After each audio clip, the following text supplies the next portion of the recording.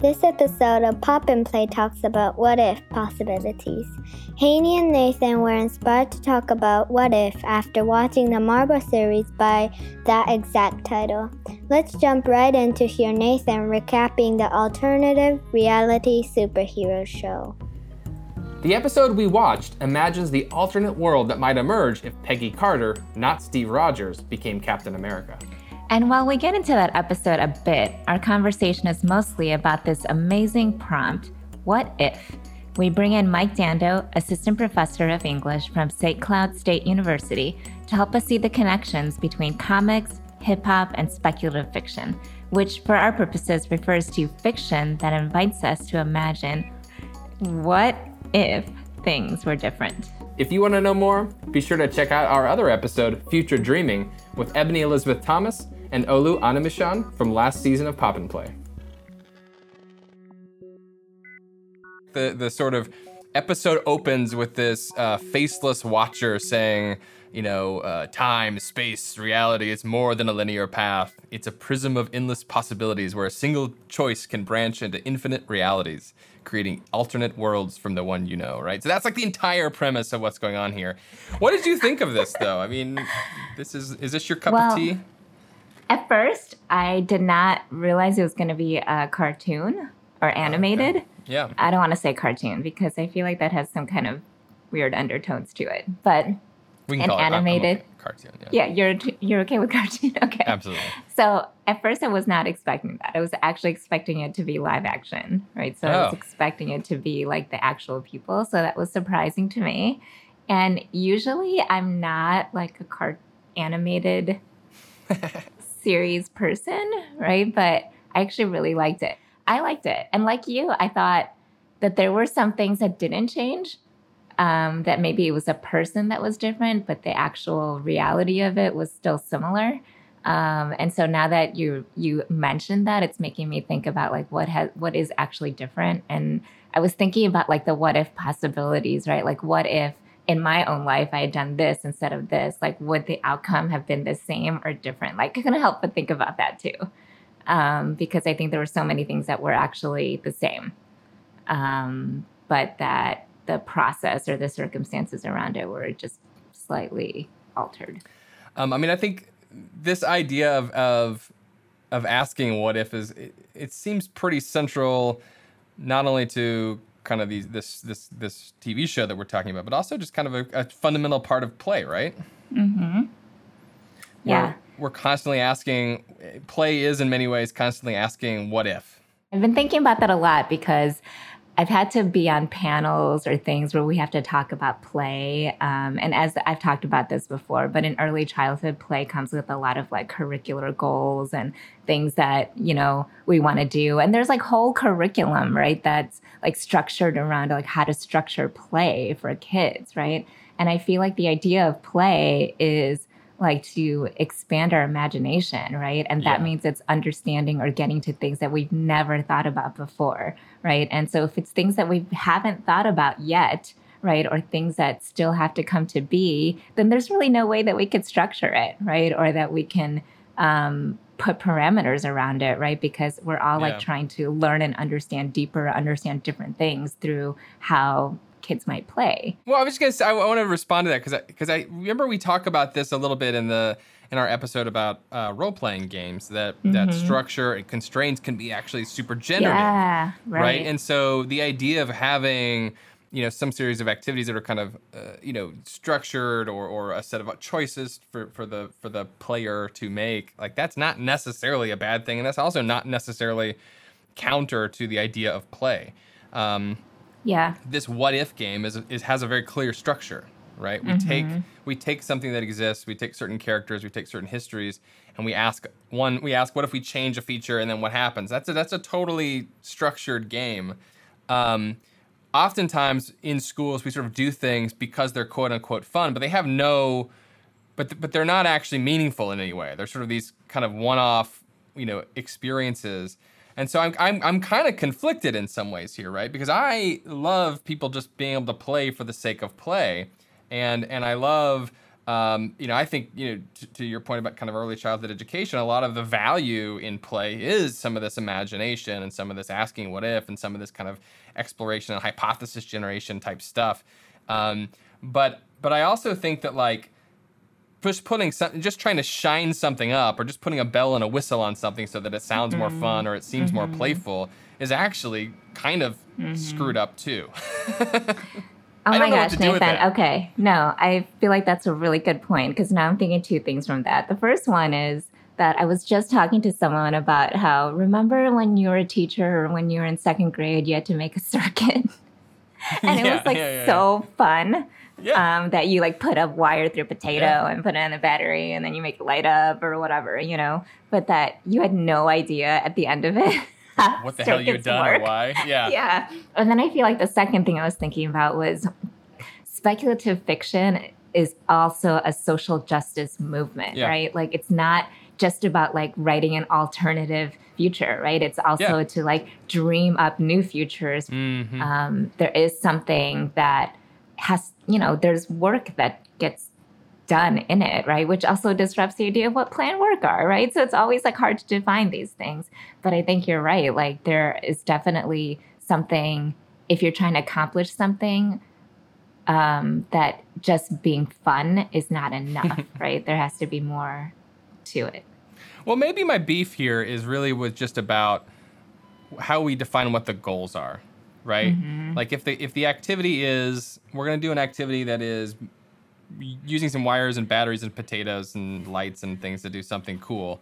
And if the goal of that is to engage kids in following instructions to build an artifact, or to explore the ways in which electricity might work or what electricity might be able to do, that's kind of cool. You could do some pretty, that's a fine activity and that could be fun. If your goal is, this will teach them about electricity, you're sort of just lying to yourself, right?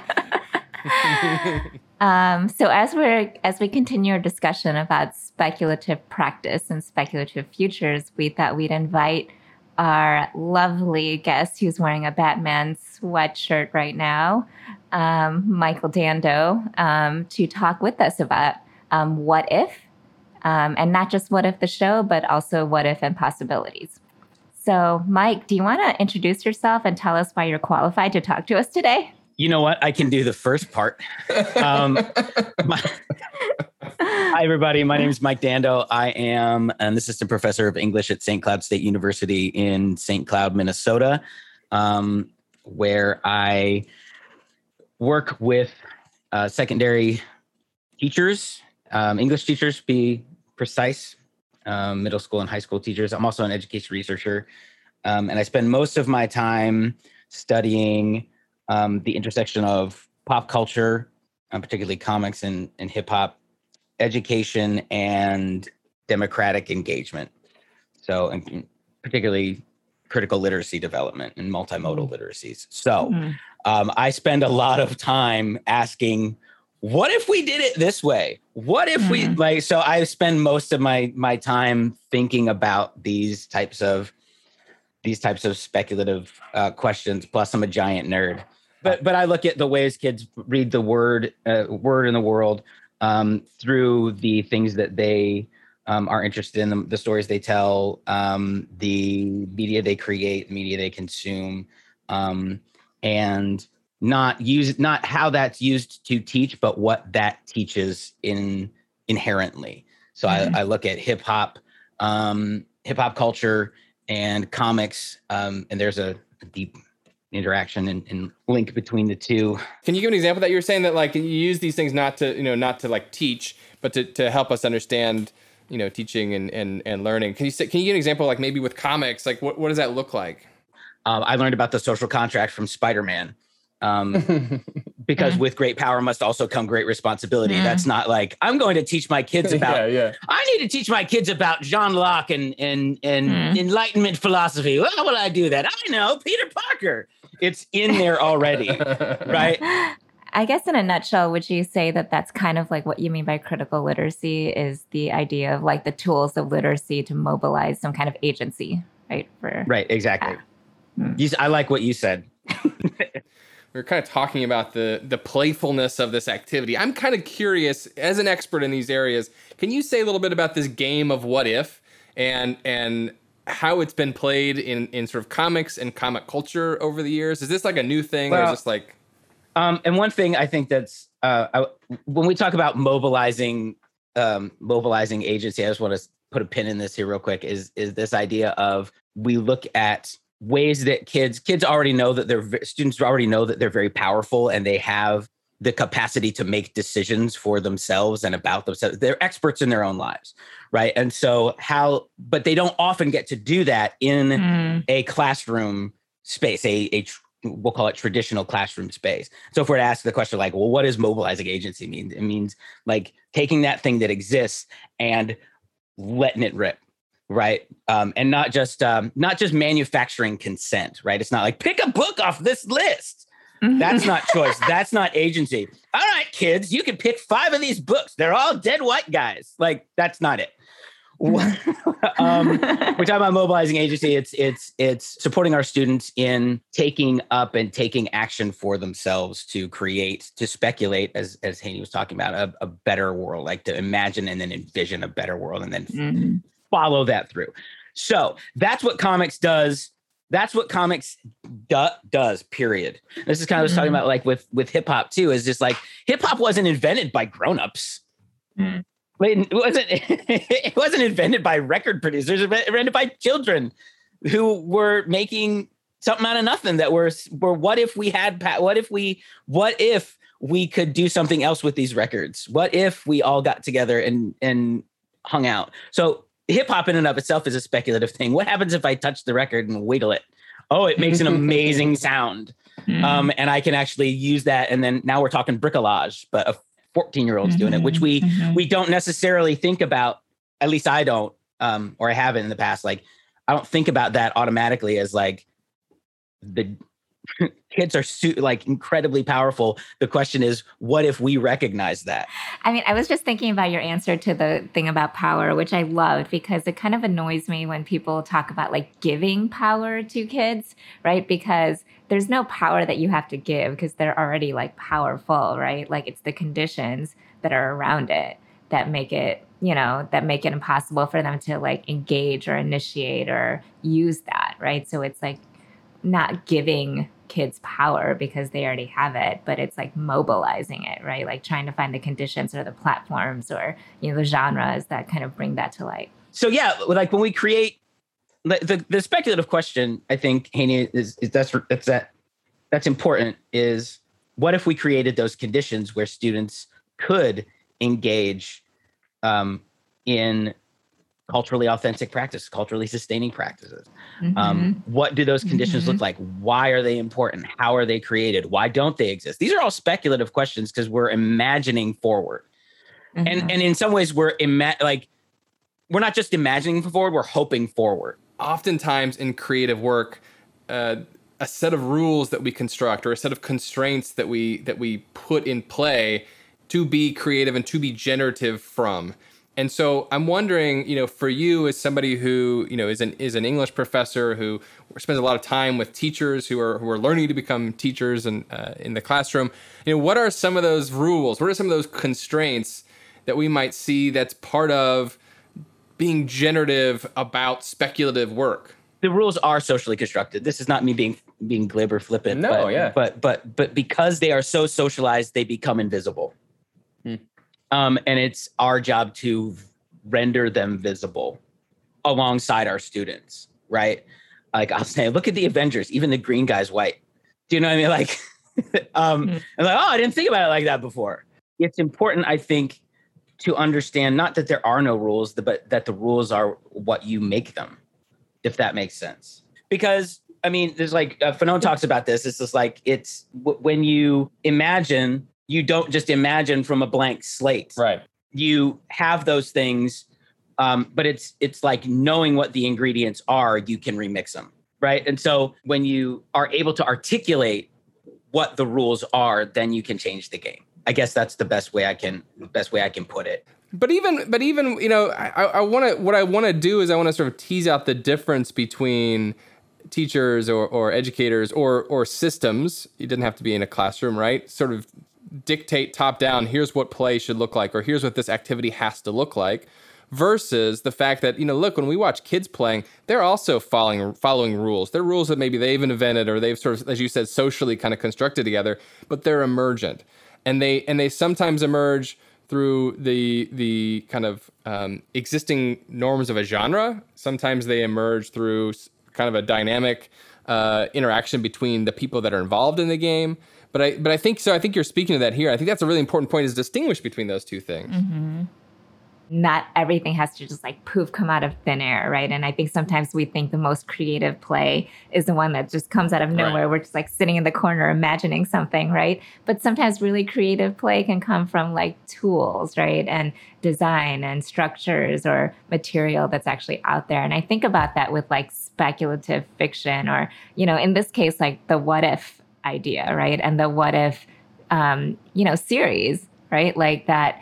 It's the materials and the tools that have been out there that help us imagine and reconstruct. But yeah, when we look at speculative fiction and the what if, it's understanding, and this is a very there's a West African concept called Sankofa, right? Sankofa, that means go back and get it, or roughly translated means go back and get it. It means like the past informs the present, which directs the future, right? And that is it's okay, it's good, it's necessary to do, especially, and this is kind of, I deal a lot in Afrofuturism too, and Mark Derry talked about this, and he said, for lack of a better term, Afrofuturism kind of questions like, can people whose pasts have been stolen, how can they, I'm paraphrasing, can they envision a future? Mm. And that's an important thing. That's the difference between like robots, like the Jetsons is not, I mean, it's speculative, but it's also not what we're talking about. That was fantastic. It was great. I thoroughly enjoyed it, and that's what matters. So we want to play, like we do with all of our guests, we want to play a little game here. And I felt like in honor of this week's episode of What If, I wanted to kind of ask you, Mike and Haney as well, a couple kind of what if questions, in sort of a superhero themed setting. So I'm going to give you a question. I'm going to give you a couple options, and I'd love to sort of hear your thoughts. All right. So we'll start out with you, Mike. Okay. So first question. I know you've got two wonderful children. What if you were looking for someone to watch your kids for a couple hours on a Saturday night? Who would you choose? Would you choose Bruce Banner, who we also know as the Hulk, Aurora Monroe, Storm, Peter Parker, our friendly neighborhood Spider-Man, or Kamala Khan, Ms. Marvel? Storm. Why? And why? Yeah. Because she could make it rain and then they could run through the sprinkles. One, she make a rainbow, like kids are crying. She's like, what's up? Very practical reason. Well, see, no, I know my kids, and I know if you can distract them, then they'll be fine. Like they're like angry, and they're like, "Look, a rainbow!" And they're like, "Oh, nice." They get that from me. Yeah. So I would go Storm, but also she's the leader of the X-Men, so she has to make teams work together, especially Grumpy. My kid's not unlike Wolverine. And the other one's kind of like Cyclops. So she has like, okay, you two have to get together on this one. So this is one more question for both of you. And in a classic sort of what if style, can you name a moment, you turned left instead of right, this past year where you think your superhero origin story began? This is a great question. Okay, so here's my turning point is I was like, it was maybe, I don't know when it was when I decided this. Maybe it was the summer or something. And I ended up teaching this course on like contemporary childhoods. It was just a really cool class with a bunch of like really interesting, cool people. And I think that's where the idea of like a memory and pop culture project came about. And so I feel like if I didn't do that, I would never have gone down this road, and that would never have come into being. And I feel like that's the thing that's been taking over my whole life these last few months, is to talk with people about pop culture and memory and childhood. And it's been really fun. I think it was, for me, the decision, and I was really, really fortunate to be able to, because we're in a pandemic, still are, and to say, like, I think we're going to go. They gave me an option of going virtual or going, try it in person. But and I think making the call to go virtual, even when I had the option to, like, hey, you can go in person if you want. I think that really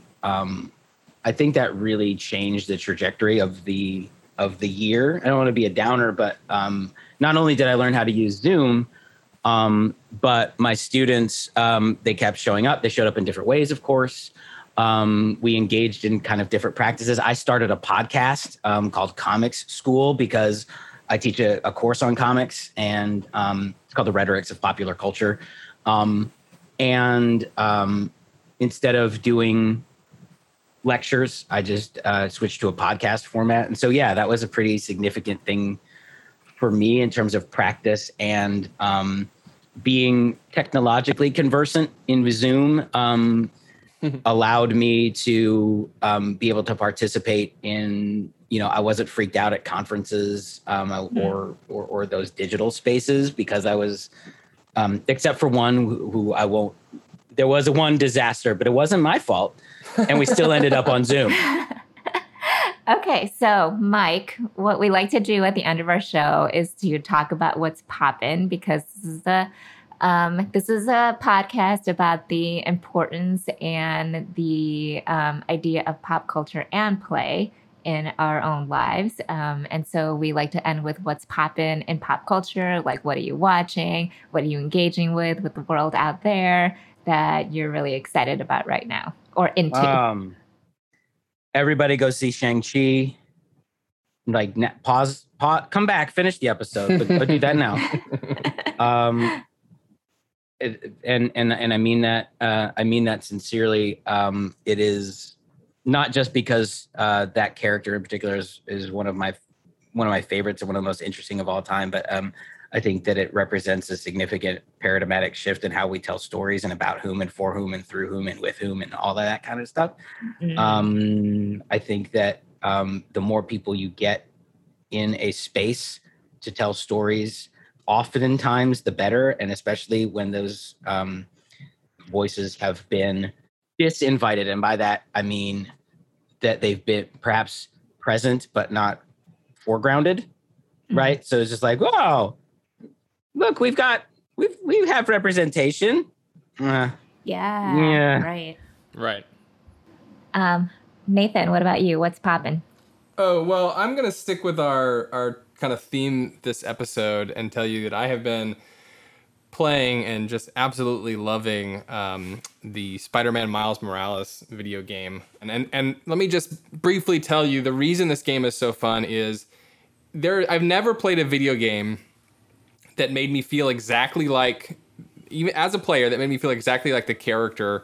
The swinging through the city is the most delightful experience. The character, true to the characters of Peter Parker and Miles Morales, are both so joyful. You hear them as they're swinging, going woohoo, yeah, sort of shouting as they're swinging through the city. And so while you're playing it, you feel like you're also swinging through the city, and you feel like you're also just having this delightful, joyful experience.